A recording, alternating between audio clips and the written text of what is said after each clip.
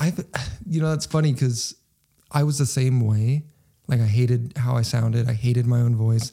But then as I started making more video content and audio content, I started to realize I sound the same as I do in person. When you hear your voice in person, you think you sound different. Yeah. But when you do it more and more and more, you start to notice like, oh no, there's no difference. Oh, okay. That makes sense. Yeah, I think it's just like the lack of exposure of like listening to my own voice. I'm like, oh, why does it sound so weird? Do I sound like that? Yeah, exactly. Yeah, it's weird. It makes sense. Well, first off, I want to thank you for coming on to the show. And thanks for having me. Yeah, why don't you go ahead and introduce yourself and just kind of what you do as an artist? Because I reached out to you because you're such a out there artist. I don't know how to even explain because you work in so many different mediums of art and you do digital, you do oil paintings, you do all this stuff. And I was like, this girl is doing such a great job. I want her to design my logo. Well, thanks. Appreciate that. Where do I start? Yeah, I've just have always been like an artist or like a maker, I guess. Yeah, I've just always kind of like looked for different outlets for my creativity and just like different ways to express myself. And like, I feel like it's really just evolved over the years and like taken many forms. And I feel like some things I've like left behind, but then like came back and revisited later. But yeah, so I do painting. I think painting's always going to be like my thing that I'm always going to do. Like other things, maybe not so much anymore, but painting, I do oil painting, acrylic, watercolor. There's even other like paints I haven't tried that I want to try. When I graduated from high school, I went to fashion design school because I thought I wanted to be a fashion designer. And I loved that experience. Like I did the fashion design program at Slick and it was really cool. And I had a really great time and like no regrets there. But like when I was done with it, I was like, okay, I don't really want to do this anymore. So like, I'm going to move on to something else. So it was that for a long time. Like I had always been into sewing, like since middle school, that was like totally my thing, like making all my own clothes. And then, so I did the fashion design thing and then I kind of shifted more into like jewelry making and like I did like makeup art for like a couple years. I had some jobs doing that and like even did jobs for people's like weddings and like Halloween makeup. And like I worked for this really cool group for a while called Sketch Cabaret and it was just like a volunteer thing, but it was a really rad group that I met when I did an art show. One time I was showing some jewelry that I had made and I ran into this girl and she's like, we have this group called Sketch Cabaret and it's basically like figure modeling, but it's like a whole production. Like they would hold shows basically at like Metro. I don't know if you remember the old Metro bar. Oh yeah, that was down off like Firth South and like downtown area, right? Mm-hmm, yeah. Okay. So they would I think they did shows there. Maybe it was a newer one I'm thinking of. But anyway, it was like a whole production. So they would have like models come and like pose and we would make them up basically. Like I was one of the makeup artists and I did their makeup and I just did like crazy shit,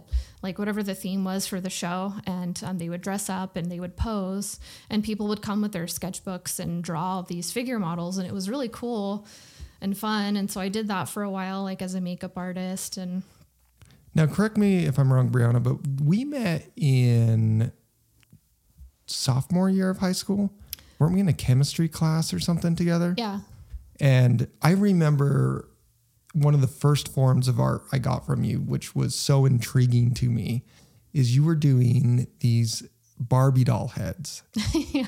And you were like selling them for like $5 or $6. And you made these Barbie doll heads look horrific. Like there were like bobby pins sticking through the eyes and everything like that. I was like, this girl is rad.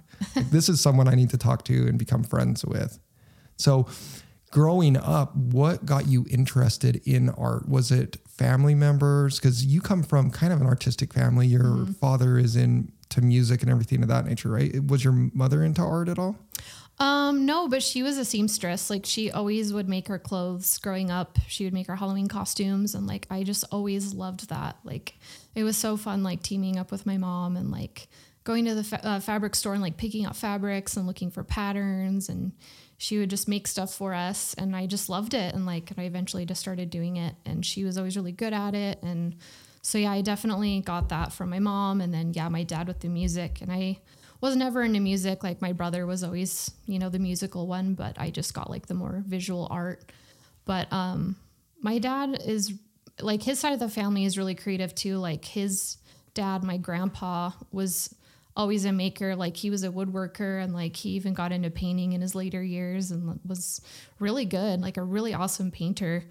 So I feel like it's just from both sides, like my mom, like the more crafty, and my dad probably more of like the technical aspect, because he's also an engineer. And like, so yeah, both.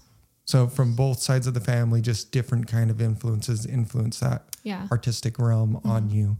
Now in high school, you started selling art, like these doll heads and things like that. Yeah. Is that when you kind of got into your mind? Because like I wasn't into any form of art until after high school. I was a terrible painter, terrible at drawing, never even touched or dabbled in photography until my early to mid 20s.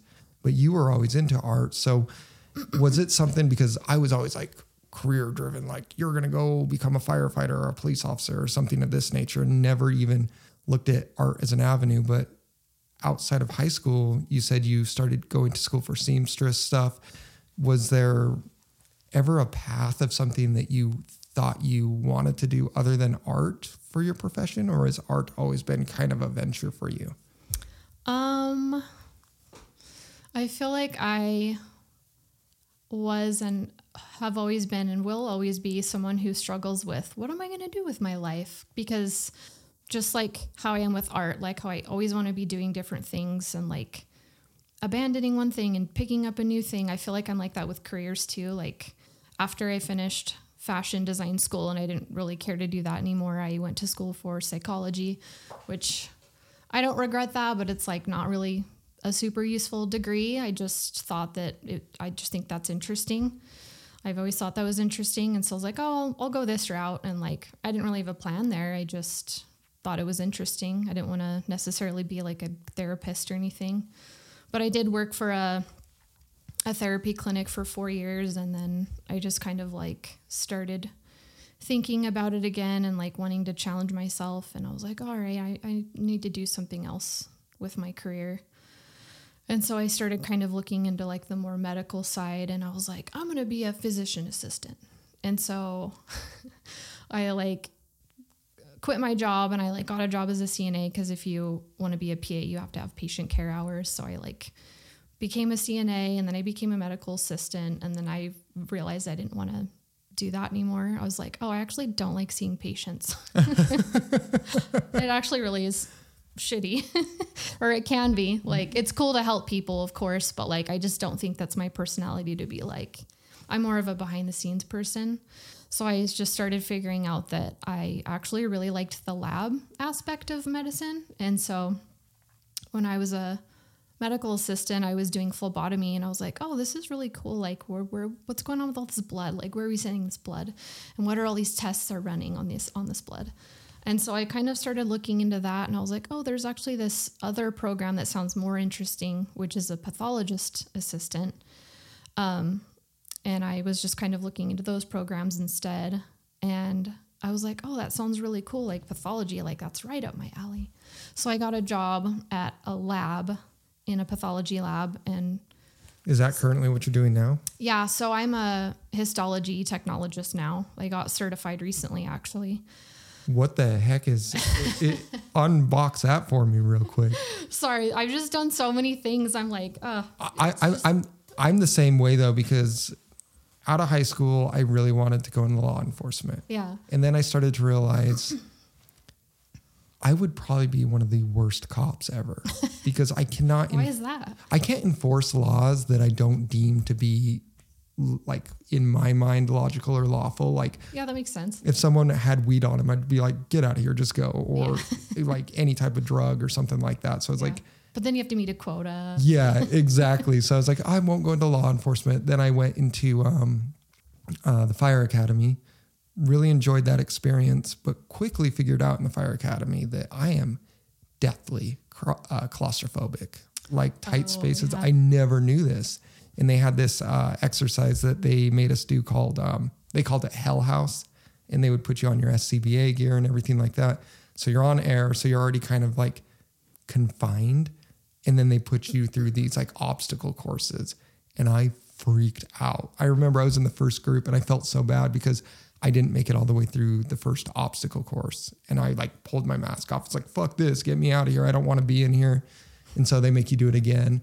But after watching more people go through it, people panicked and things of that nature. But I was like, if I'm panicking in a safe environment, I don't think I want to be doing this in a house that's burning. Yeah. So, and I really enjoyed the medical aspect of it. Like I was an EMT for quite a while, worked on movie sets and worked up at Kennecott as an EMT, but quickly realized like just as an EMT basic, you're not going to make good money. Yeah. They get paid terribly. Oh, it's so God. It's offensive. It is. How bad they get paid. I know. They're saving people's lives. Right. And then I was like, well, you could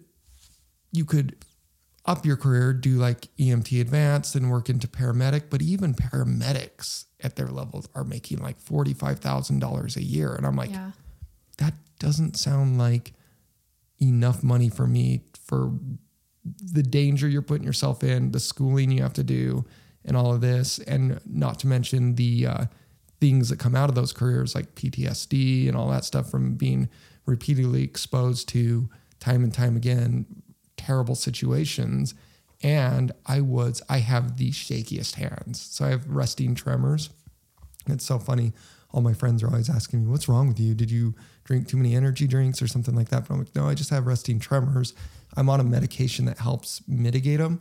But I was like, I remember I was practicing in the basement of Salt Lake County's emergency management division where I learned my EMT stuff, and the paramedics were doing their class there. And I was there early, and they're like, hey, come help us start intravenous lines and stuff. I was like, sure, what the hell, I'll try this.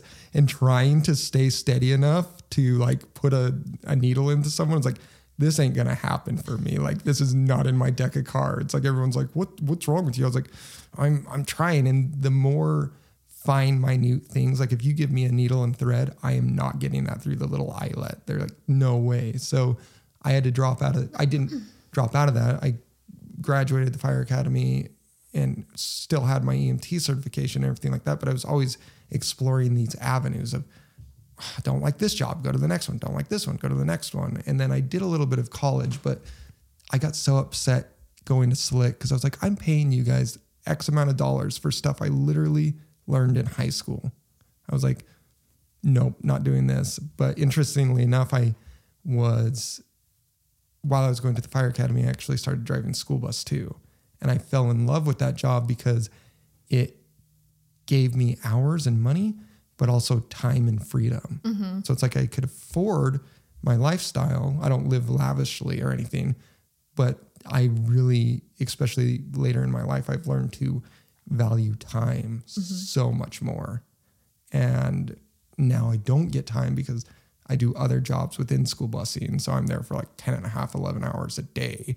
I would love to get to a position to where I could actually sit down and say, you're just going to be a bus driver again and pursue photography full time. But as we were talking upstairs about that, it is so hard to do freelance work and survive as an artist as a career. Yeah.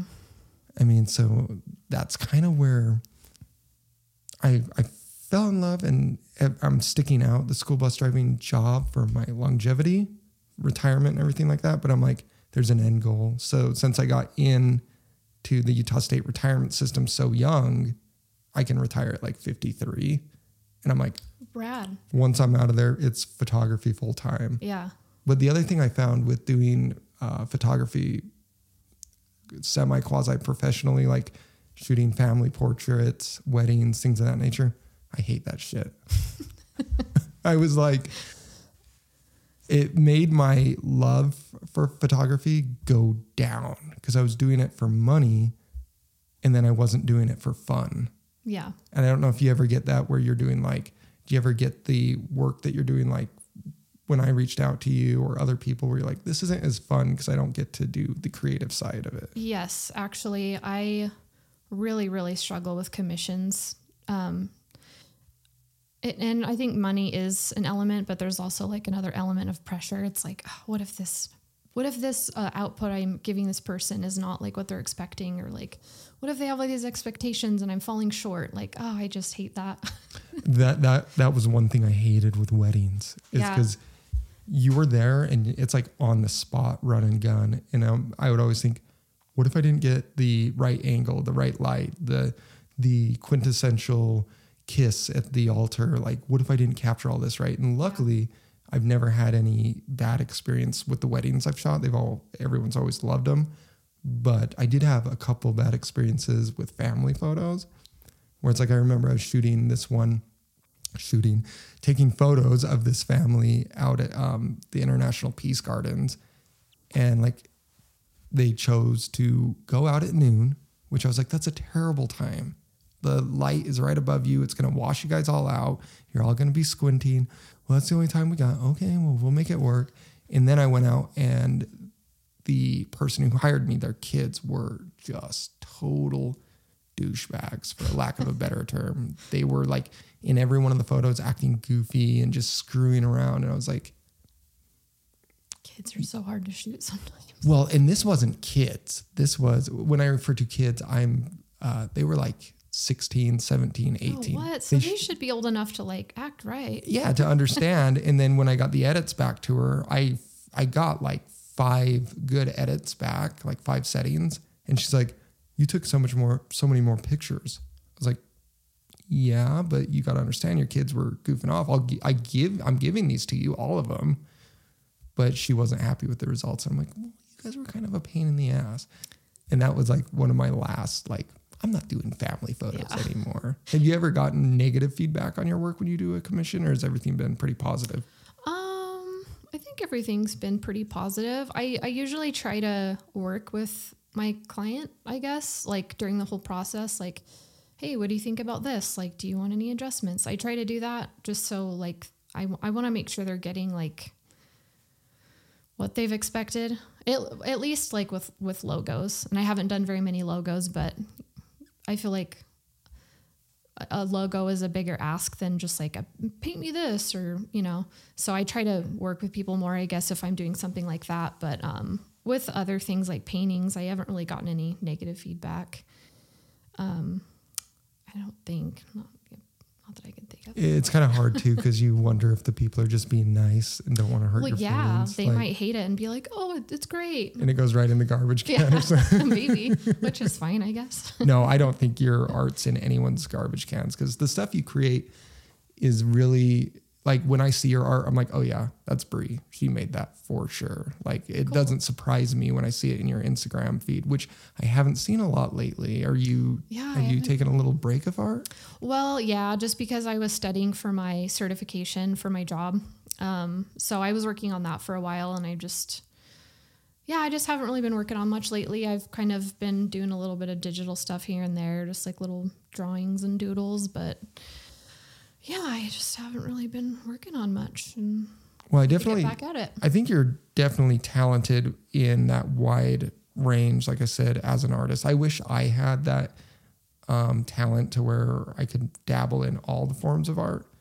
But I also struggle from, like, I don't know the term to say it. If I'm not good at something right away, I tend to not pursue it as hard. Yeah. To where it's like, you could become good at painting, but I start painting, I'm like, oh, this looks like crap, I'm giving up. Yeah. Like, naturally, I don't want to sound like egotistical or like toot my own horn, but I felt like photography came really naturally to me. Yeah. Kind of like guitar came naturally to me. But then, like, I tried playing piano, and piano does not come naturally to me. So that pisses me off. So I get in this, like, this realm of like, I'm stuck as a guitar player and a photographer, but I dabble in. That's a lot more than some people are doing. Some people don't do anything at all. So you're great. Well, I do find that really crazy, is the amount of creative options out there and people that pursue them. When I ask people what their hobbies are, and a lot of people tell me, well, I don't really have any. I'm like, how can you live a life without some sort of outlet, you know? You do all day. Watch TV and watch Netflix and death scroll social media nowadays. Yeah. I mean, I find that was one thing I really had to do with myself, is try and limit my time on social media, because I would find that I'm just death scrolling it and following all these phenomenal photographers, and then doing the like compare and contrast of, look how many likes their photo got, or look how good it is. Mine's crap. But you can't do that to yourself. You can take inspiration, but if you try and compare your artwork to everyone's in the digital media, because talking about how art, a lot of people don't get into it. There are also a lot of artists out there, and it's kind of hard to break into art too and get noticed, because let's face it, everyone like has a camera in their pocket nowadays, and everyone, one thing that I fear that I always talk to artists about is the advent that AI is now coming into the art realm, where you can just type some prompts into like Adobe, and all of a sudden it will make an image for you. Right. And that scares the hell out of me, because I'm like, those are starting to look better and better. Is the human aspect in art going to go away? Does that ever worry you? Yeah, I do have mixed feelings about AI. It is scary. Like, you can just, anybody can call themselves an artist now, and a lot of people are starting to call themselves artists, like just messing around on like Midjourney, and it's like, it's annoying, because I am an artist, and it's a lot of work to paint something. It takes a long time, and like, it's not an easy process, like mentally. Like, sometimes you finish something after working on it for hours, and you're like, oh man, this looks like shit. And people who are just spitting out images from Midjourney and calling themselves artists, it's like, no, you didn't put in the blood, sweat, and tears to come up with this picture. Like, don't call yourself an artist. So yeah, I don't like that. What is Midjourney? I haven't heard of this program. It's basically just like an image generator. Like, you just put in a prompt and it spits out an image. Oh, really? It's really cool. Like, I've messed around on it, and like, I wanted to speak to that too, is that I think AI art can be like a really useful tool. I think that it could be useful for someone like me, instead of like going around and like collecting a bunch of reference pictures. Like, I could type in a prompt of something that I wanted to paint, and it could like help me get, like the lighting right.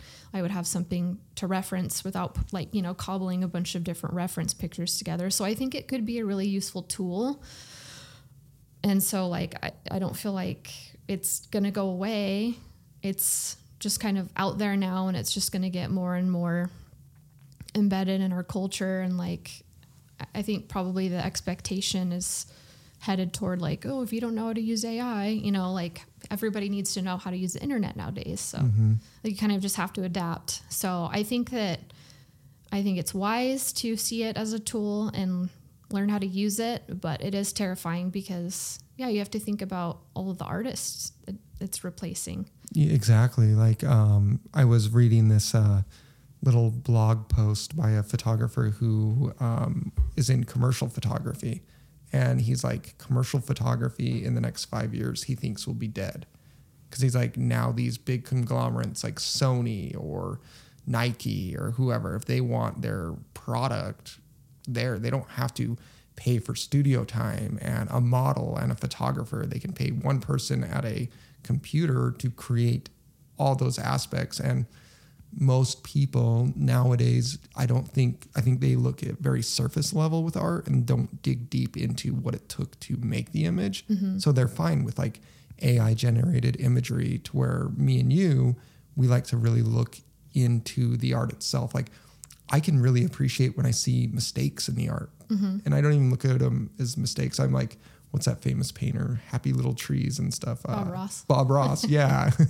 It's Love like, him. yeah, you see more personality in it versus this prim, proper, polished AI art. Yeah, I like that too, especially as an artist, because artists can be really hard on themselves. Like, just we're our own worst critics, right? And so when I make something, I'm like noticing something later that I messed up on in a piece I did, I'm like, God fucking damn it.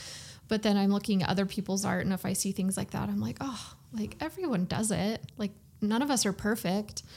But yeah, I don't like that these big companies are going to be using it more and more. And just, I feel like artists get the shit end of the stick already. Like before AI became a big thing, I feel like artists have always been kind of underpaid and just been expected to like shell out their work. Like, oh, we're going to pay you this amount of money, or, oh, we're going to give you exposure for your art and we're not going to pay you. And oh yeah, I love that. Exposure bucks. yeah. If you let us use your image or something like this, you'll get exposure. No one cares about exposure. Like some people do sell out to that idea, but exposure at the end of the day isn't paying the mortgage or paying for your supplies. That's right. It's a way of ripping off an artist and getting their work for free. And a lot of, I would say newer, at least I noticed this in the photography realm, a lot of people, I'll see posts on Facebook or something like, I got my image shared, and I'll like kind of talk with them. I'm like, well, did they pay anything? No, but I got the exposure. I'm like, okay, talk to me in 10 years and see how that really did for you. You know what I mean? It's just like ridiculous. Yeah. And art in society, I think you're right, goes so underappreciated because like full-time artists, when people talk to them like, well, what do you do? Well, I'm an artist. Well, that's it. Well, art is what makes life so enjoyable. Can you imagine a world without art? Because I can't, like, just bland walls and like no art on the wall and no nothing. And I feel like even art in society, when it comes to like architecture and stuff, like I spent some time back on the East Coast and I'm like, this architecture is so amazing. This woodwork in this home is so amazing. And then you come out to the West Coast where things are newer and more modern and it's just boring straight lines everywhere you go. Yeah. And it's like, what the hell is our society coming to? It's like we were talking before we started recording. People will go buy the art from Target, Walmart, things of this nature. And you see the same cow picture in everyone's bathroom, you know, or the same sunset picture and it's just like, come on, get out there and explore those local artists and what they have to offer. And that's what I try and do in my home is hang all this art from like artists I know personally and myself, because I like surrounding myself in that more creative aspect personally. I don't know how you go about like making your space like livable. Are you one of those people that's very like minimalistic or? I would say I do fall on the more minimalistic side just because I don't really like a whole lot of clutter around my house. Like I still like to have like my things that I like, and I like to have art on my walls. I don't have like a ton, like I don't have as many as you have. Huh? Yeah. Mine kind of gets a little confusing when you come in here. You're like, Jesus Christ, there's so much to look at. I'm also really bad about like just framing the things that I do have and like hanging them up. Like, I don't know. I'm just not great at that. But yeah, I think that people's homes look really boring a lot of the time because they don't select really cool art to surround themselves with. They just pick up the boring stuff from Target, the mass-produced stuff, and I think that's sad. But yeah, I do think that art is very underappreciated. I dated this guy in my early 20s who, it was when I was going to fashion design school, and he like kind of made fun of me about like my fashion design, and he was a dick, but he kind of made fun of me about it, and like it basically made comments to the nature of like, oh, you're not doing anything cool, you're just making art, like art's not cool, or fashion design's lame, like you're not doing anything, you're not saving lives, like type of things.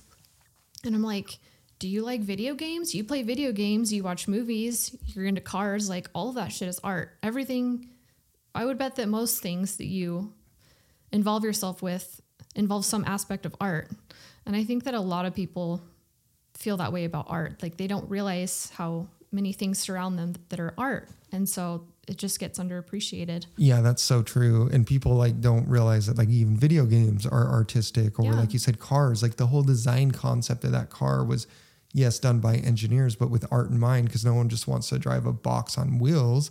Every curve on that car is in some way, shape or form derived from an artistic element or artistic idea in someone's head. Right. You want that form and function. Exactly. And that's where I fear that art is getting like the short end of the stick lately, is things are just getting less creative and more just like the best word I could say, polished and prim and proper. But it's like, where's the creativity here? Now, when you first became an artist, like I said, one of the first forms of I bought of your art was that doll head that was all screwed up. I still have it somewhere around here. What influences you to make the art the way you make it? Because your art is very, you can see like where your inspirations come from. Like you do a lot of like movie referenced art and things like that. Is there like something out there that helps influence you when you're creating something? Or do you just have a random idea pop in your head? I think it's both. I'll speak to the Barbie thing first. I played with Barbies a lot as a kid. That's like mostly what I did. If I wasn't working on like a little craft project, I was playing with Barbies and like chopping their heads off, or like drawing on their faces, or like drawing tattoos on their bodies, or like cutting up their clothes. And so I feel like Barbies are like one of my first like artistic outlets. And so I remember seeing this artist. She was a jewelry artist.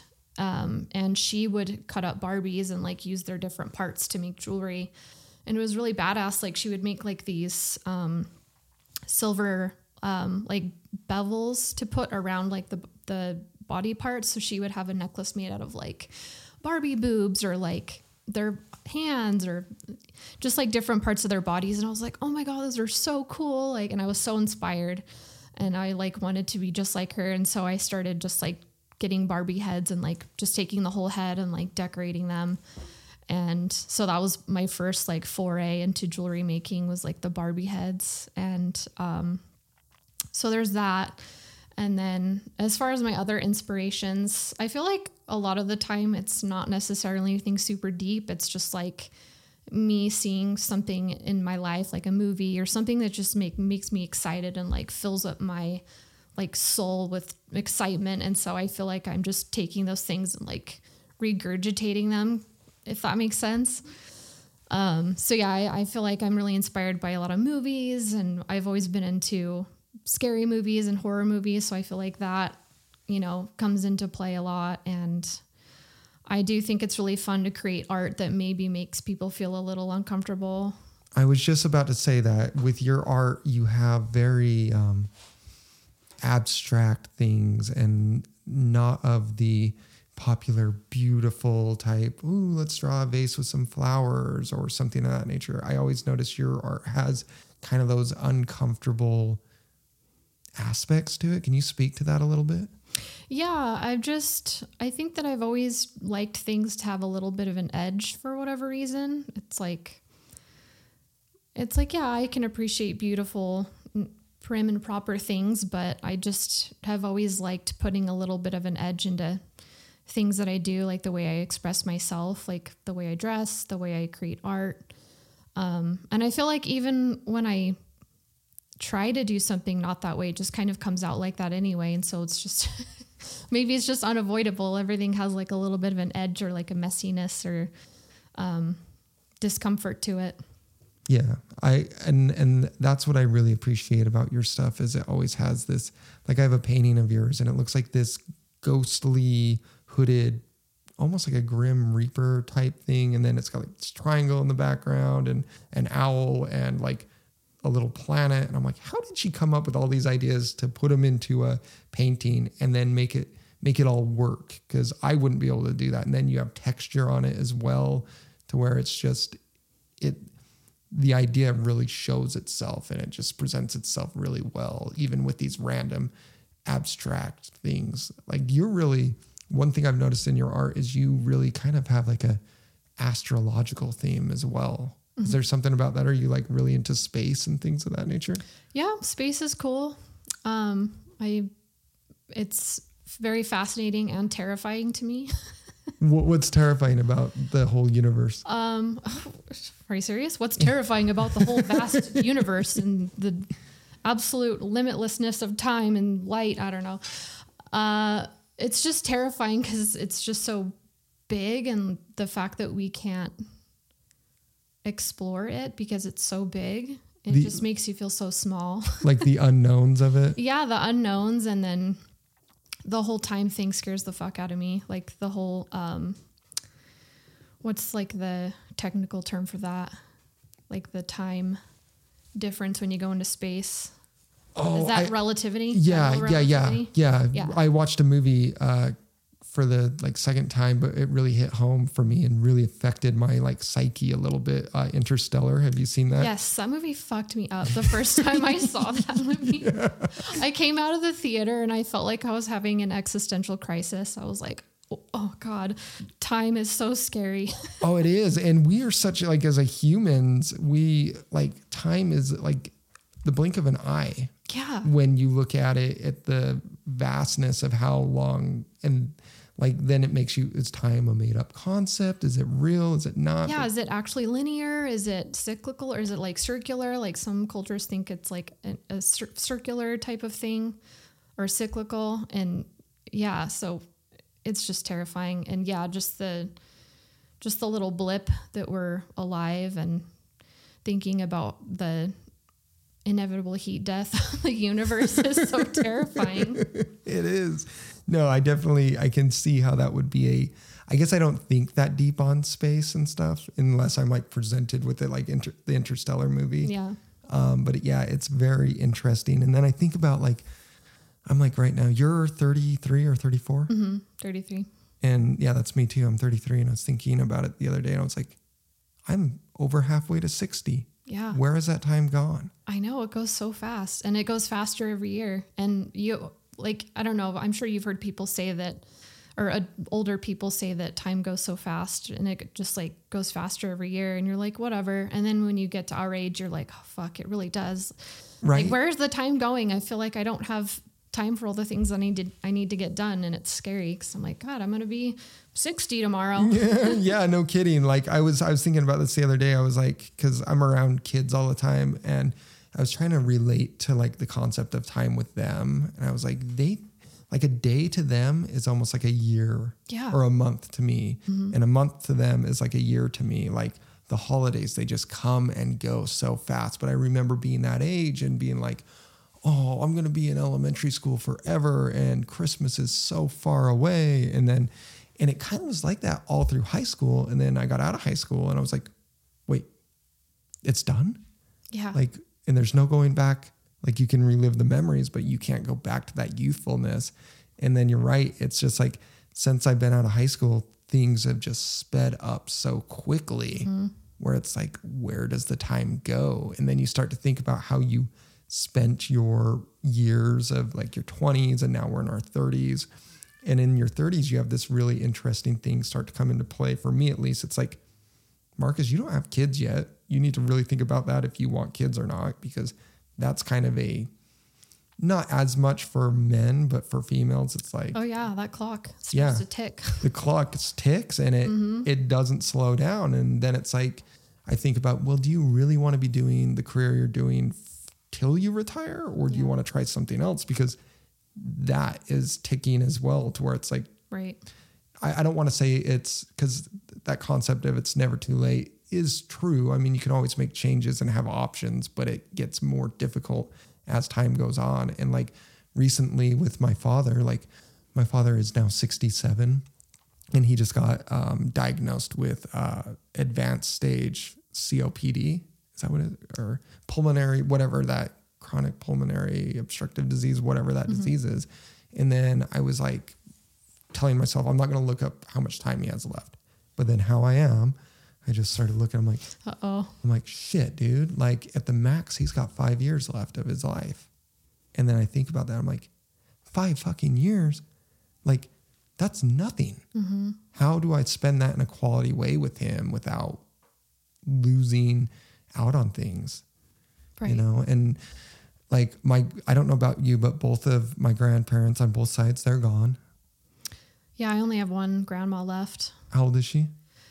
She's 81, 82. 81, 82.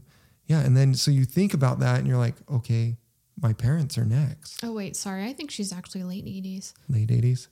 I don't know. Well, that's good, because that means you have longevity in your genes, so you get some extra time, hopefully. But, oh yeah, I actually had a great grandma who lived to be 101 or 102. Really? Did she do anything crazy, or was she just? I don't know. I don't know what her lifestyle was, but I'm like, oh, do I want to live that long? Is that good or bad? Yeah, I know exactly what you're saying. Before my grandma passed away, I was kind of conversing with her, and it was kind of sad because she passed away at the age of 84, 85.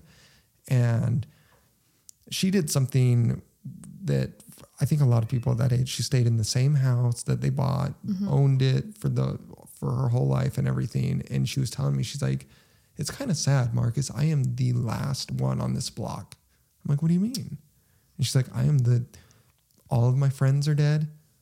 You know, my husband's dead and gone. There's no one around that I can relate with on this block. Like the memories that were here when I was raising my family are kind of gone. And then I'm like, ouch. Oh my God, getting old, it kind of sounds scary. It's terrifying. Another thing I'm terrified of is getting old and just coming to all those realizations of, just all of your loved ones passing on and just ending up in that place in life where you're just lonely because everyone's dead. Now, terrifying. Being a female in your early to mid 30s, do you ever think about having kids, or is that kind of a... more lately, actually. I never wanted kids before, never thought I would have kids or like change my mind about that. I was with my ex for like almost 7 years, and I didn't want kids with him. Was this the one that was making fun of you for the... No. Oh, okay. No, this was a different person. But he never expressed interest in wanting kids, and I didn't either. And so I was like, I'm probably never going to have kids. But I don't know if it's like an age thing or like a partner thing. But my boyfriend that I'm with now, like he's talked about maybe like wanting a kid. And I'm like, I could have a kid. Like I love him. And like I've never felt like brave enough to have a kid until now, like with him. And like, so I'm kind of thinking about it, but now that I'm in my 30s, I'm like, well, fuck, like if I am going to have a kid, I better think about it, more seriously, right? Those eggs are going to spoil. That's no joke. I've had that same thought go through my head lately because me and my ex, we were together for 7 years and we both expressed no interest in kids, but there was also a big, age gap between me and my ex. I started dating her when she was 19 and I was 26. And through no fault of either one of us, we kind of just went separate ways. We're still really good friends. But now I'm 33 and I'm like, you got to make up your mind on this kid thing. And sooner rather, I mean, not like tomorrow, but you got to come to the conclusion whether you want kids or not. Yeah. And then part of me, when I think about kids, is like, am I being selfish just because I don't want to be alone when I'm dying? Like I want a family around me.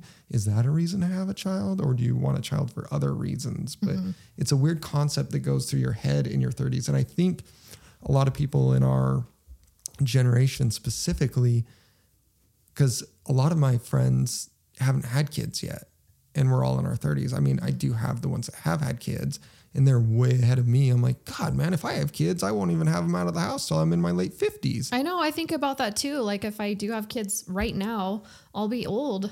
Yeah, you'll be 53 by the time they're 20. Yeah, and you have to think about how much energy kids have. And it's like, gosh, I'm tired a lot. Am I going to be able to keep up? Right?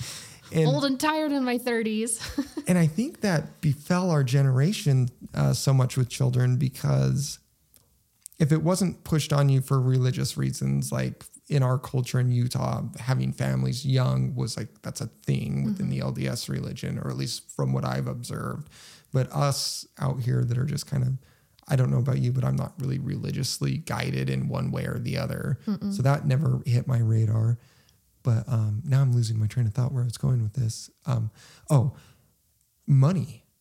Yeah. Kids are so expensive. And there's always this like push of, well, you got to have a career. You have to have stability. You have to. And then me in my 20s, I didn't know what the hell I was doing with life. Same. I was taking all these different directions. And now I've been in kind of a steady, stable career.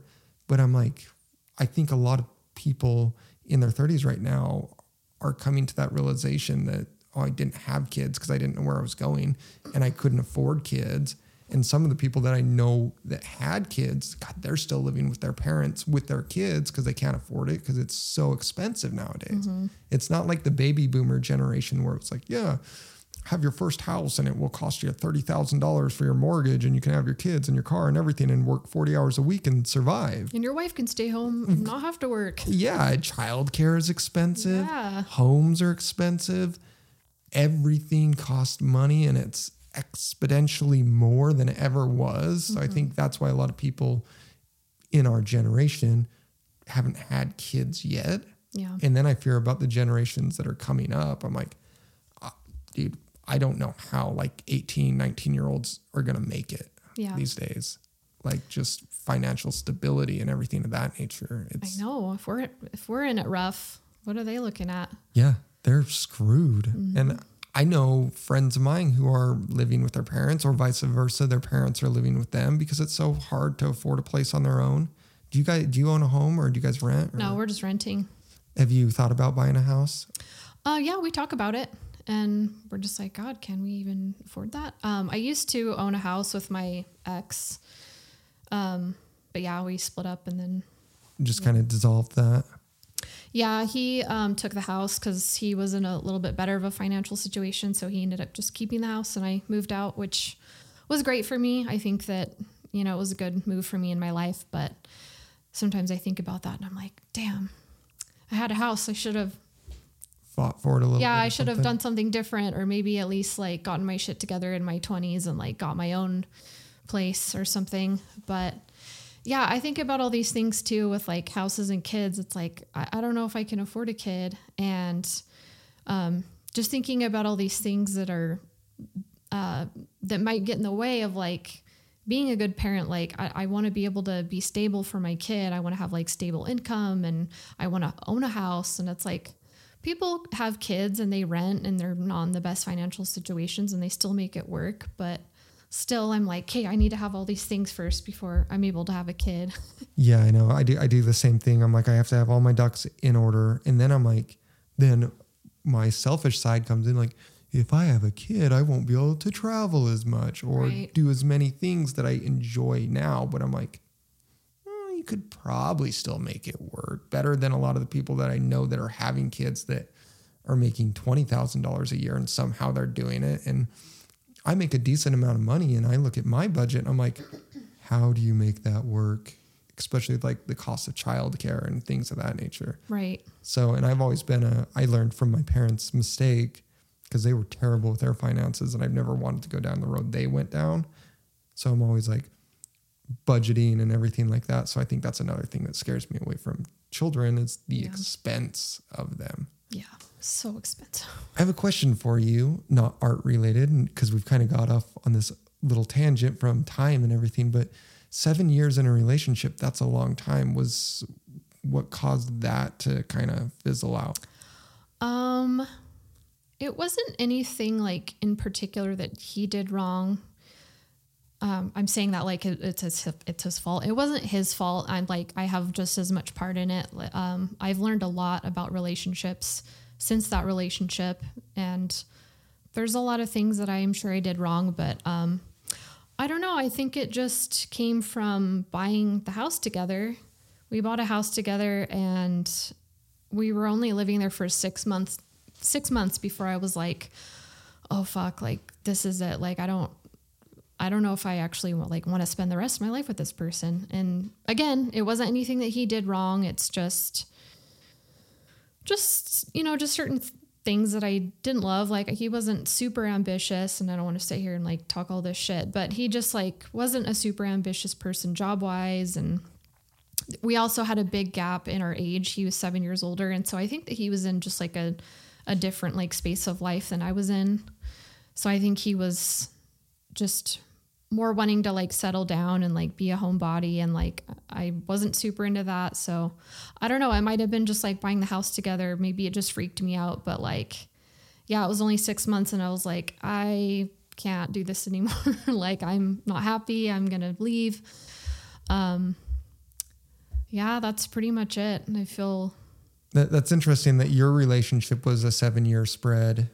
You guys were 7 years apart, and mine was the same thing, 7 years apart. And we definitely, and I won't trash my ex either. We're still great friends, but I could definitely see, not to say that she was immature, but I seen the difference in the way we kind of looked at things a little bit. We're differing, and just our paths started to kind of separate in different ways, and our interests. And her friend group was younger, around her age, and my friend group, for some reason, I've always befriended way older people.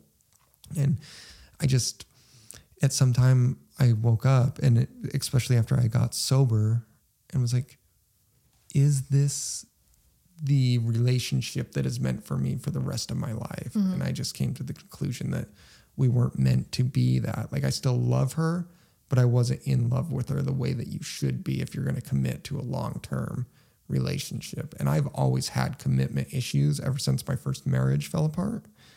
And so that's hard for me to commit to one person. The person I'm with now, though, we are so similar in the ways you should be.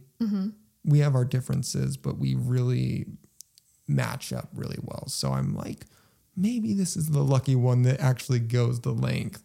But it's scary to think about stuff like that. It is scary, especially thinking about how when I first started dating him, I was only 20. And so I was with him throughout my whole 20s, and you change so much in your 20s. It's insane.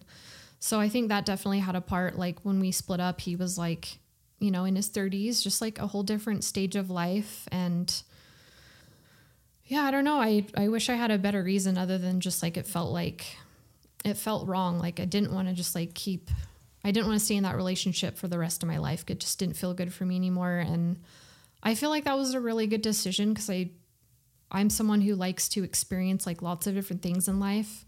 And so after we broke up, I moved in with my best friend, and we lived together for several years. And like, that was a awesome experience. I loved that. I'm so happy I got to do that. Because before that, I lived with my parents for a long time before, like when I was going to college.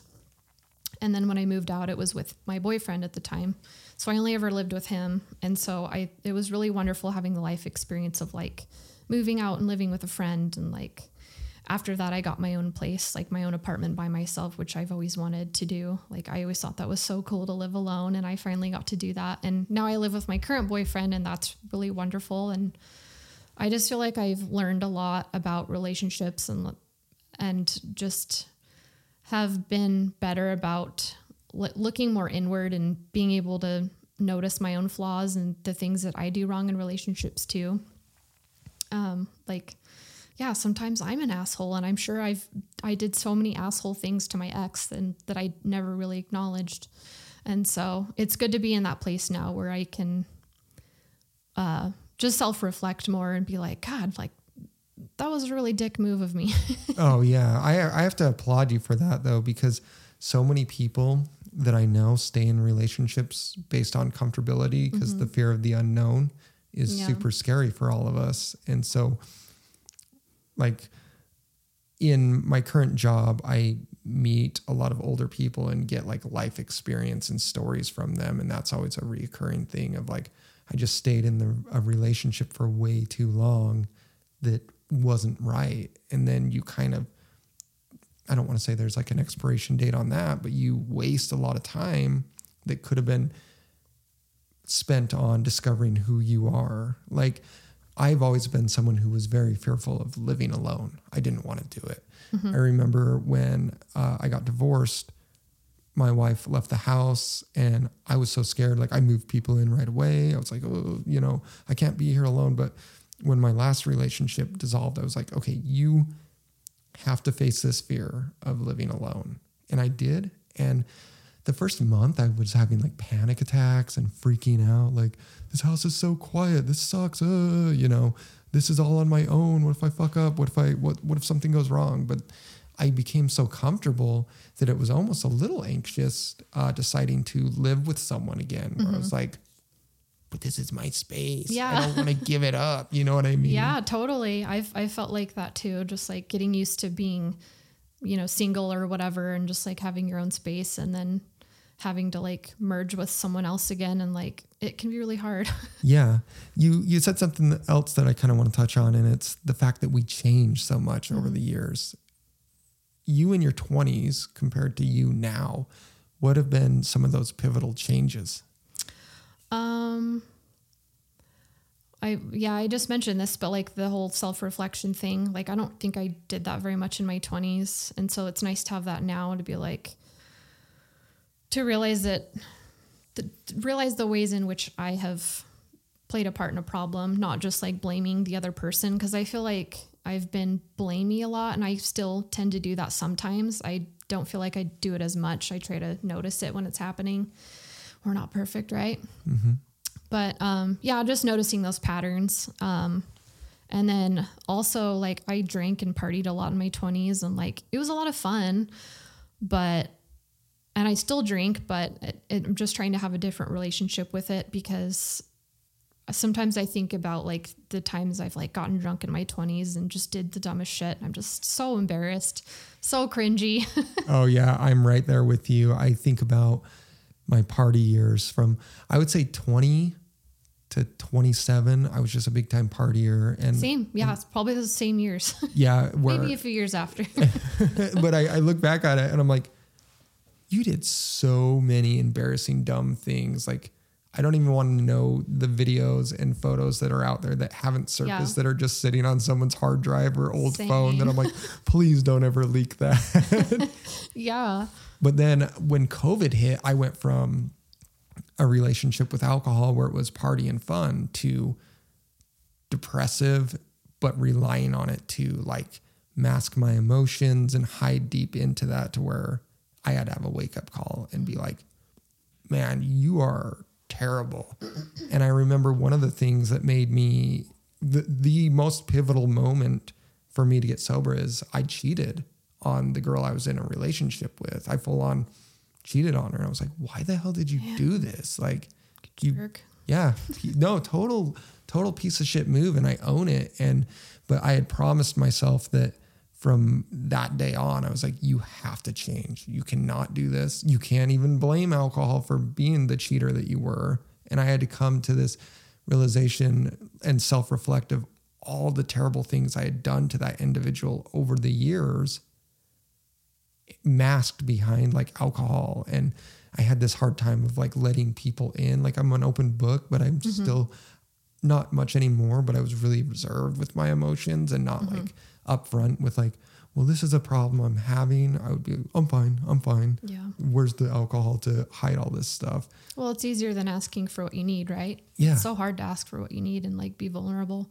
It is. And I found that through kind of getting back to art, through photography and the appreciation of other people's art, that's been able to take the place of that alcohol and those, like, I don't drink anymore because I was a piece of shit and had to realize that. I don't blame anyone that drinks. Like, drinking is fun. I wish I could drink. I just know who I am on alcohol. Yeah. But I found that like through the appreciation of art, it really saved me, because I was like, instead of going headlong into the bottle, I went headlong into photography and art and discovery and adventure.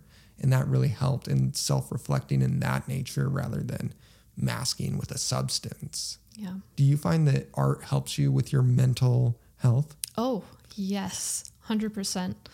When I'm not working on any art for a while, because I do that, I'll go through periods where I'm not inspired by anything, or I just don't really feel like making anything. But if I go through a long enough period of that, I start to feel like, what am I doing here? Like, I feel like I almost have no purpose. I start to feel like just kind of empty. Like, art for me it's almost like a compulsion and like just something I have to do to feel like a whole version of myself.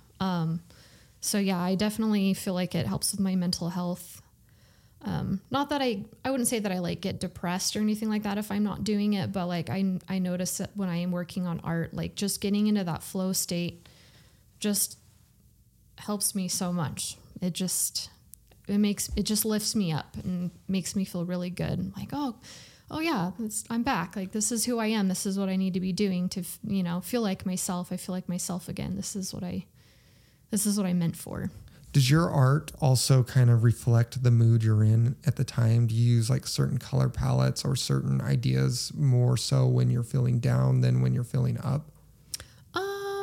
That's a good question. I would say Probably. I would say if I'm going through more of like a darker period, maybe I'm doing more dark subject matter.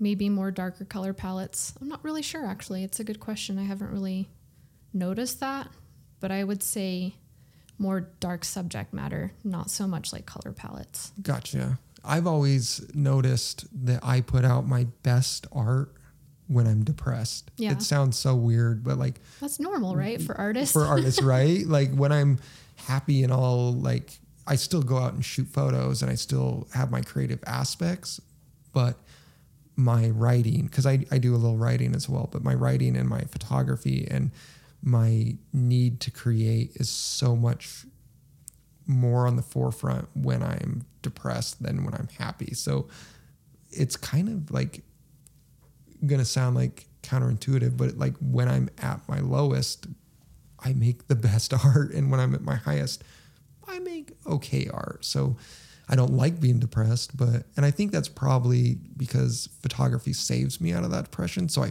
focus more on it when I'm in those depressed moments. Yeah. I was just going to say that maybe it's because like when you're in those darker, more low energy periods, like the art is lifting you out of it. And so you just kind of naturally feel better about like what you're creating. 'Cause it's like what you're creating is very cathartic. So it's like, it's the very thing that's making you feel better. So you just have like a more positive outlook on what you're creating. I think that's a really good way of looking at it. Do you still hang out with anyone in that 20-year period, or has your whole social circle changed? I don't feel like it's changed much. I'm still friends with a lot of the people that I've been good friends with since like middle school and high school. And I've met some people in my 20s that I'm still really good friends with. So that hasn't really changed much. There's been like a few people that have come into my life within the last couple of years, but yeah, there's not a whole lot of change there. Really? That's cool to keep those long-term relationships good and solid. Yeah. I feel like my social circle took a 180, but I attribute that a little bit to getting sober. Yeah. Is I couldn't, not that I can't hang out with the friends I drank with, because none of them really had alcohol problems, but I don't go around it and party as much. So I had to reinvent my social circle with people that don't do that on the weekends and do other things. So my whole social circle has changed in my 30s than from my 20s. Not that I don't like anyone from my 20s. It's just harder to find that commonality and that ground with them. Yeah. With these it's people. Really hard to give up something like that and continue to be around it, or like continue to be around people who are like really actively participating in drinking. Like even I'll go through periods where I'm like trying not to drink as much, and it's not that, you know, my friends have problems or anything like that, but it's like, it is harder to like want to go out and things like that. If I'm like trying not to drink if I'm doing like a sober month or whatever, it's like, oh man, like if I go out, you know, it's just hard not to drink. But I do feel lucky that all of my good friends are just respectful that way. Like if I'm like, oh, I'm not drinking, like I'm doing a dry month. Like most of my friends are on the same page, like trying to, you know, do dry months here and there. And like some of my friends don't drink at all. And so I feel lucky that the people that have been in my social circle for all these years are like maturing at the same rate as me, I guess I could say, like just realizing their boundaries as well. Mm-hmm.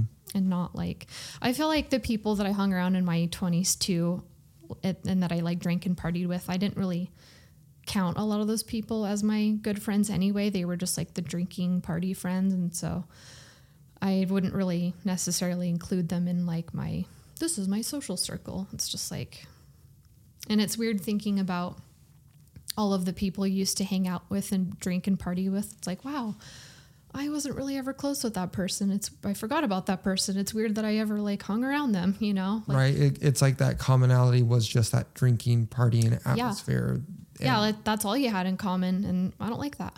Yeah, no. Not that you don't like the person, but it's like I want my relationships to be deeper than that. Yeah, deeper, more meaningful, to be able to connect with those people on a level. Because when you're drinking and partying, it seems like the conversation is very surface level. Mm-hmm. And when you're not doing that around people, you can get to that deeper level of meaning and talk about concepts and life and philosophy in a whole nother light. Yeah. But when you're, inebriated and just having fun, surface level stuff is just fine. Right. So that's good that you've kept that same close knit group of friends. I have one or two that I lost touch with and then I like kind of reconnected with.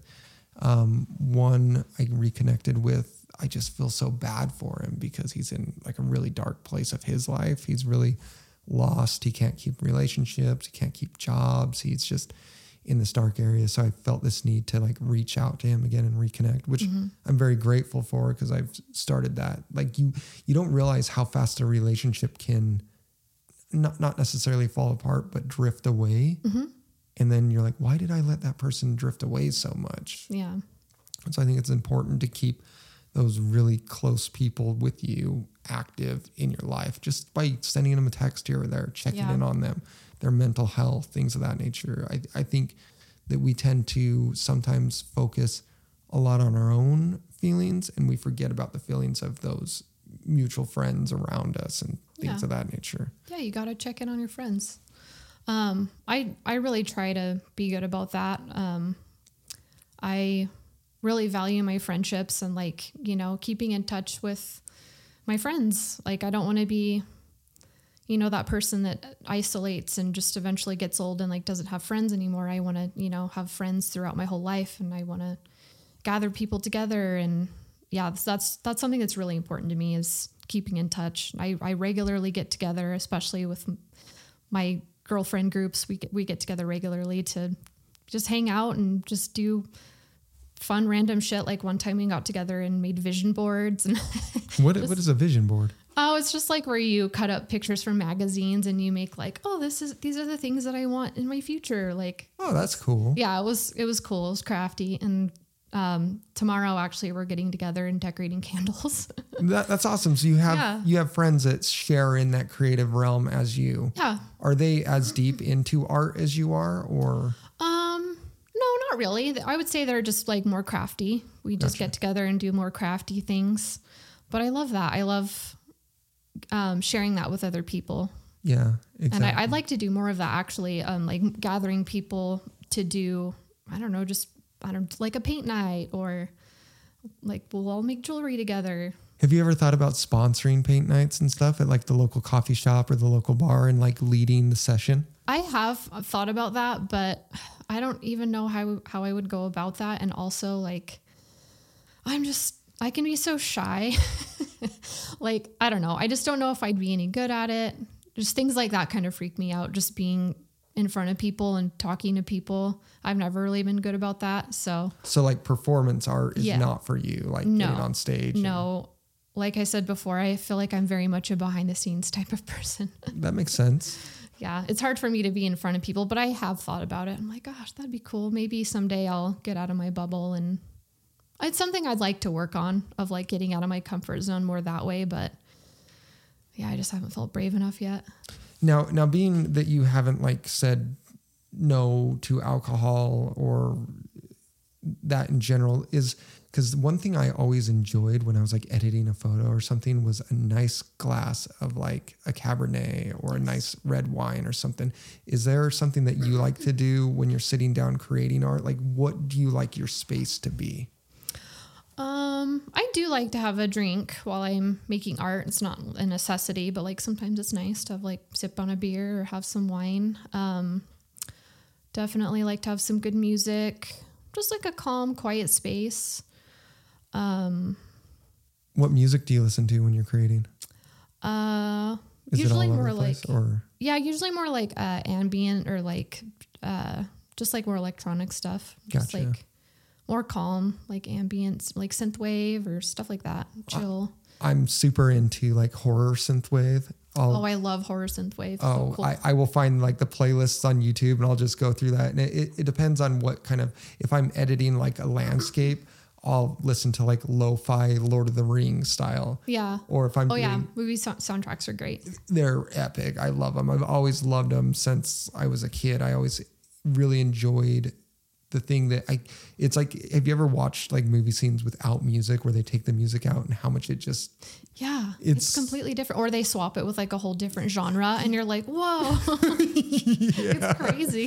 It's amazing. And I think that can really, be a tool while you're editing. Like when I'm editing more of my creepy photos and stuff, which I haven't done too many of those lately, but I find I'll put horror synthwave on. If I'm doing a landscape, it's Lord of the Rings. If I'm doing family photos, it's nothing because I don't want to be doing I'm just going to suffer in silence while I work on this project I hate. But I also love to be alone. Like I like I like one of my animals by my side, but other than that, I like to edit alone in a room with just music going. And now instead of alcohol, it's like I'll have like a tea or a coffee with me. But I also enjoy editing not alone, but I'll go to like coffee shops and stuff. And I love people watching while I'm editing. Like I've always enjoyed watching like the habits of people and thinking about what their stories are and things. So I don't know. I find it get too distracted. It does get distracting at times and can lend to bad artwork coming out. And then there are times when I'm working on a project where I know that I need to put pause on it, where I'm like, okay, are you editing this photo or creating this piece of art from a place of creativity, or are you just trying to get it done? Right. And when I notice that I'm racing through it, I'm like, okay, save, get up, go out, come back the next day.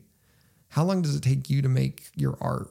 Like, let's say those Scooby-Doo digital, those are digital, right? Or were those painted? Those are watercolor. Those are watercolor.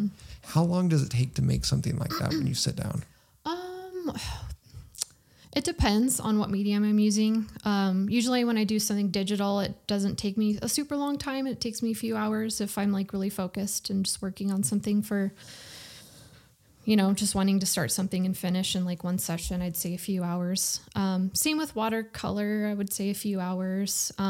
Oil, much longer, because oil, takes so long to dry, and like you can leave it for, a day or two. It's not going to dry out, depending on like how thick the layer of paint is. But so oils, I would say like days to months sometimes. Oh, wow. Yeah. I actually did do a commission last year for a friend, and that one took me months just because it was just one of those things where I had it like roughly laid out on the canvas, and I just was like, God, this looks like shit. And I just hated it. So I like ended up painting over the whole thing and like restructuring it. And I took lots of breaks because I get into these periods when I'm working on an oil painting where I'm just not really liking how it's looking. And it always looks like shit, like before it's done, right? Because it's like you don't have everything together. It doesn't start to look good till you start putting the final touches on there. So I feel like that's the stage where I always get stuck, and I'll like take lots of breaks because I'm like, God, this looks like shit. Like I don't want to keep working on it because it's so bad. But it's like you just have to push through it. But yeah, those ones take a lot longer because of just all those struggles. Do you have one piece of art that you're super proud of that you're like, yes, this is me and I love this piece? Yeah, the one I was just talking about, actually, I really loved how that one turned out. It's like I don't know if you saw, but it's like a skeleton arm like coming out of the ground, and there's some flowers kind of hanging off of it, some orchids. I was actually really proud of that one when I was done, especially because I went through such a long period of, God, this looks like shit. I hate it. I'm a terrible artist. So when I finally finished, I was like, wow, this is badass. Like, I actually am really happy with that. And it feels good because, like, you don't always get that as an artist working on something. Like, sometimes you come out of it and you're like, I fucking hate this. This is a waste of time. Yeah. Is that piece of art, did you sell that? Was that a commission piece? Yeah, it was a commission. That's cool. Yeah. How do people figure out about your art? Have you done, like, art shows? Mm-hmm. Where do you do your art shows at? I haven't done one in a really long time. I never did anything super formal. I have a friend named Tannen. He's a painter, and he would put on art shows here and there at some of the bars. And I did a few of those, and that was really fun. I loved that. I did one when I was in my early 20s. I participated in this group called Raw Artists, and they would just go around to different cities and gather up different artists from that city and put on a show. And so I participated in that as like a jewelry artist when I was making jewelry. I think that's it. Just through art shows. Do you get a lot of outreach from like social media as well?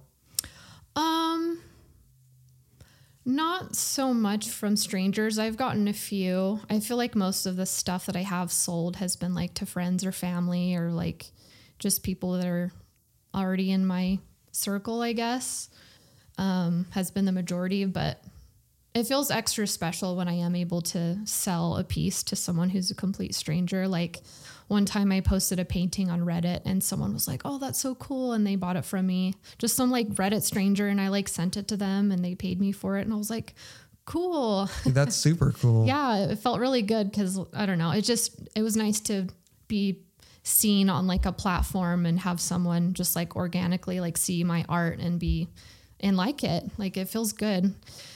Yeah, that's how my very first piece of art that I sold outside of friends to was a complete stranger that lives up in Canada. I didn't even know how to ship to Canada.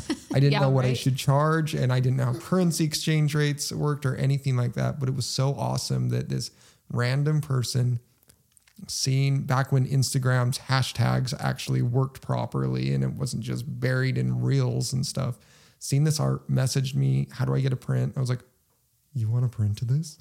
Like, really? What do I charge you? You like me? Yeah, I don't even think I made any money off of it because I was just so excited. Like, oh my God. Yeah, well, yeah, sometimes that doesn't matter. Honestly, it's just really cool to think about your art just hanging in someone's house. Like that is so cool to me that like I'm going to make art anyway, but the fact that somebody actually like receives it well and like wants to hang it in their house, like that is such a compliment. It's is. Like, it's way better than the money. I couldn't agree more. Two of my pieces that I never even received any monetary, any money for them was, one from the Salt Lake County, I think it was like the Arts Council or something reached out to me to use one of my photos. They're like, we're not going to pay you. And it's kind of the exposure bucks, but it was cool because they, those lamp posts that go up and down the streets with the little like hangers. Like the flag thing? Yeah. Yeah. They made one of my photos on Magna, Maine and like ran like 7 of them on there. I was like, that's so cool. And they're still here to this day. So when I drive up and down Magna, Maine, I was going to say, did you like drive down Magna, Maine every day for a while? Yeah. For a while I was like, dude, let's go see it again. And then another one of my pieces, it irked me a little bit how it was used because I was approached in a way of, can we use this art for a project? And I was like, yeah, for sure. And I was like, and they're like, we're not paying. I was like, okay, just let me know what it's going to be used for. And then later on, I was driving down I-15 and seen my photograph on a billboard and was like, no shit. What the hell? And it was a haunted house. I won't name the haunted house because I kind of got a little irky to them. Like, you used my photo in a fucking big ad campaign and didn't compensate me at all. I thought that was a little shady and messed up. Super shady. I will say that's cool that it was on a whole ass billboard and it was for a haunted house. Like, fuck yeah. But that's so shady. Yeah. I was like, okay, so now this is being used to entice people to go to your location and you didn't credit me, pay me anything. Like, I didn't even have a accreditation on their website or anything. Man, it's just a real kick in the teeth. Yeah. That's happened to my boyfriend. I've spoke about how he's a photographer, but that same thing just happened to him like a month or two ago. He went for a job interview for this company and he did like a interview for them and did like a project, and I think they compensated him for like his travel and everything, but I don't think they paid him for the actual work. But anyway, these photos they did as like part of the interview process, they ended up using them in like some ads and like didn't pay him, didn't credit him. And that type of shit happens all the time. Yeah. I just can't believe the treatment that artists get. It's like people don't see it as real work or like a real job. It's like, what the fuck, man? Yeah. And then I remember this one time my art straight up got stolen, and it was stolen and I seen it. It was funny. I was scrolling through, I typed in Michael Myers on like Instagram, scrolled through the hashtags and seen my photo. I was like, I didn't post that recently. So I clicked on it. Then I see a go to profile page to buy this. And they were literally selling my print on Etsy. I was like, I'd be fuckers. pissed. So then I messaged them and was so mad. I was like, hey, you have my photo. Like, that's not yours. That's cease and desist. Like, take that crap down. They're like, no, I took this photo. I was like, no, you didn't. I have that photo. In fact, I have it framed in my fucking kitchen. Nope, I took the photo. You stole it from me. I was like, you son of a bitch. And so then not a lot of people know this, but in photography, there's always hidden metadata within the image that if you're smart, and I'm not smart, if you have the knowledge on it, you can look it up. So then that's when I was like, okay, well, what's the metadata from the original photo say? And then that's when I got like nothing. And then I had made this big Facebook rant post about these sons of bitches stole my art and are making money. And so they kind of like bombed their inbox and everything. And then they said that I had threatened their lives and all this crap. Oh my god! No, I didn't. But I've seen the actual post and the listing for the art come down and disappear. But I was like, you fuckers. Like, I hate when I see people's stuff ripped off. And so rude. And a lot of people didn't know, but like Adobe used a lot of people's artwork in the cloud. Like when you sign up for those, the terms and services, that Adobe was actually ripping off a lot of people's art. Really? To be used to train their AI in creating images. I guess that's not a surprise, but it's just sad when you see your artwork ripped off. But to kind of make it full circle going back, I think that is so amazing. And the most rewarding is when I just have some random person, friend, anyone just want to print. And I've always been someone I've never had it in my mind that I'm going to make oodles of money from photography. So I don't charge so much. I have a photographer friend at work who I remember he asked me how much I was charging for my 8x10s. I was like $20. He's like, $20? I had the same reaction when I bought some of your prints and you said the same type of number. And I was like, that's it? Yeah. And I'm just like, I just get the pleasure here in my heart when people have it hanging in their home. And to me, it's kind of that battle of like, I would rather have people buy my art and some of these people I know don't have a lot of money than spend it on that Target made art or something like that. And I remember my first image I sold at an art show. We were doing like a street vendor show. It was a Halloween and summer out in Magna when they used to do those. And my first print I sold there was, I took a photo of the Terror Ride at Lagoon, and this older gentleman bought it, and it made him so excited. He started talking about how it's his favorite ride and brought back all these memories. And it just brought me so much joy to see that in someone. So I was like, that's awesome. In fact, I think I even discounted it for him because he was like, I only have so $40. And I like framed it and everything. I was like, that's good, dude. Just take it. It's even better when it's just the cherry on top when someone is like extra excited about your art. Like not only are they buying it and they like it, but they're like so stoked on it. It's like, hell yeah, I just brought someone a little bit of joy today with like my art. It's so cool. Yep. I couldn't agree more. But I just wanted to speak real quick about the whole money thing. Like, I feel like it can be so awkward to like, I don't know, decide how much you're charging for your art. 'Cause I think that I would have a different feeling about it if it was my full-time thing and I needed to pay my bills. Like I probably would be more serious about it and like charge a lot more, but sometimes it just feels icky, like charging people for it. Like obviously it's your time and you want to get paid, but also it's like, I want people to have my art even if they're poor. Yeah, no, I agree. I had to kind of get that with my ex and tell her, because she does seamstress stuff and she makes a lot of like dog bandanas and stuff. I was like, you have to charge a little bit more for these. She's like, well, I don't want to. And I'm like, you have to consider the time, the money. You got to make a little bit of profit. You can't be giving these away for free. But then on the same note, it's like you almost feel like sometimes you're robbing people. Yeah, especially if it's like a friend or family member that's like wanting to buy stuff. It's like, do I have to give them a friend family member discount, or how does this work? I always think that the good friends will pay you for the art with trying to nickel and dime you. I've always found that acquaintances do not, because I've had acquaintances reach out to me for like family photo sessions when I was doing those and the prices on them. And I used to do a family photo session for like $100. I would come to the location, shoot 5 settings and get you 5 edited photos. I wouldn't print them or anything, but get the digital images back to you. And I remember this one time, this lady was like, $100? I can get someone to do it way cheaper than that. I was like, what? Who are you going to? Because $100 is cheap considering it's taking me probably, $10 in gas to get there and back.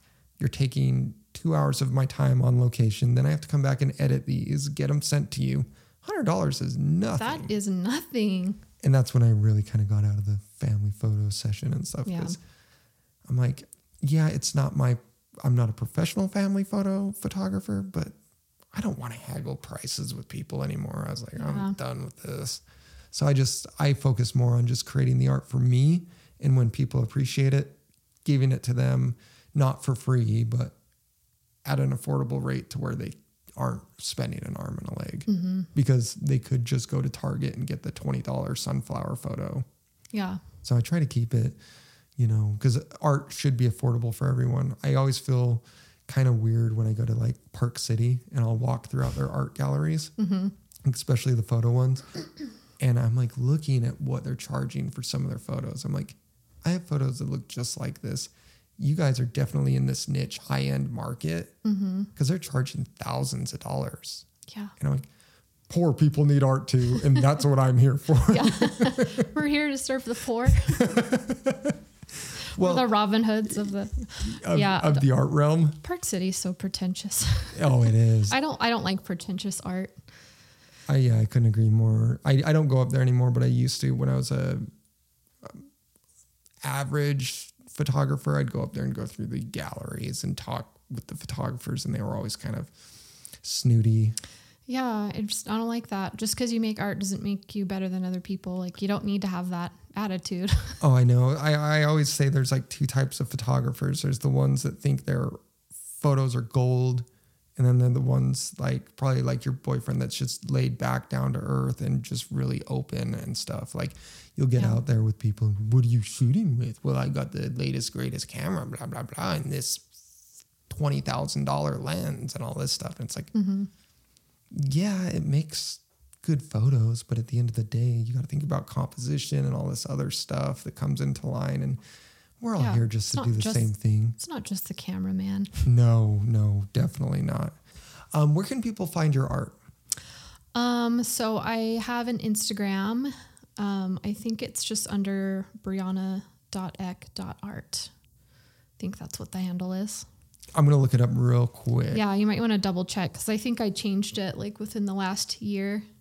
It was under Jesus Christ Art, but I changed it. I do remember when it was that. Bree. Oh, no. Why aren't you coming up? You got the Brea's. That's your personal one, right? Isn't that one's your personal one? Oh, it's this one right here. Okay, yeah. Yeah. Breana.eck. So it's BREANA.ECK.ART. And you can go follow and see all of her amazing artwork and see, just looking at this right now, I'm just like, man, this stuff is so abstract and weird. And I love it. Like this, is this a toucan holding a samurai sword? That's awesome. That's just so cool. Thanks. I was inspired by, those are actually called keel-billed toucan. Really? Keel-billed toucan. And when I learned that is what they're called, I was like a Kill Bill toucan. And so I was like, oh, Kill Bill. And so that's how that came about.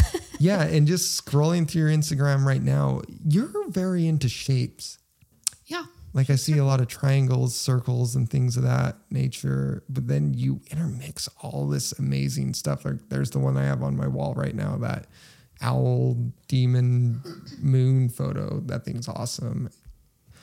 You're a talented artist. Thank you. And I want to thank you very much for coming on the show and just giving a little insight into your opinions on art, where you came from as an artist, and all the weird segues we had in between.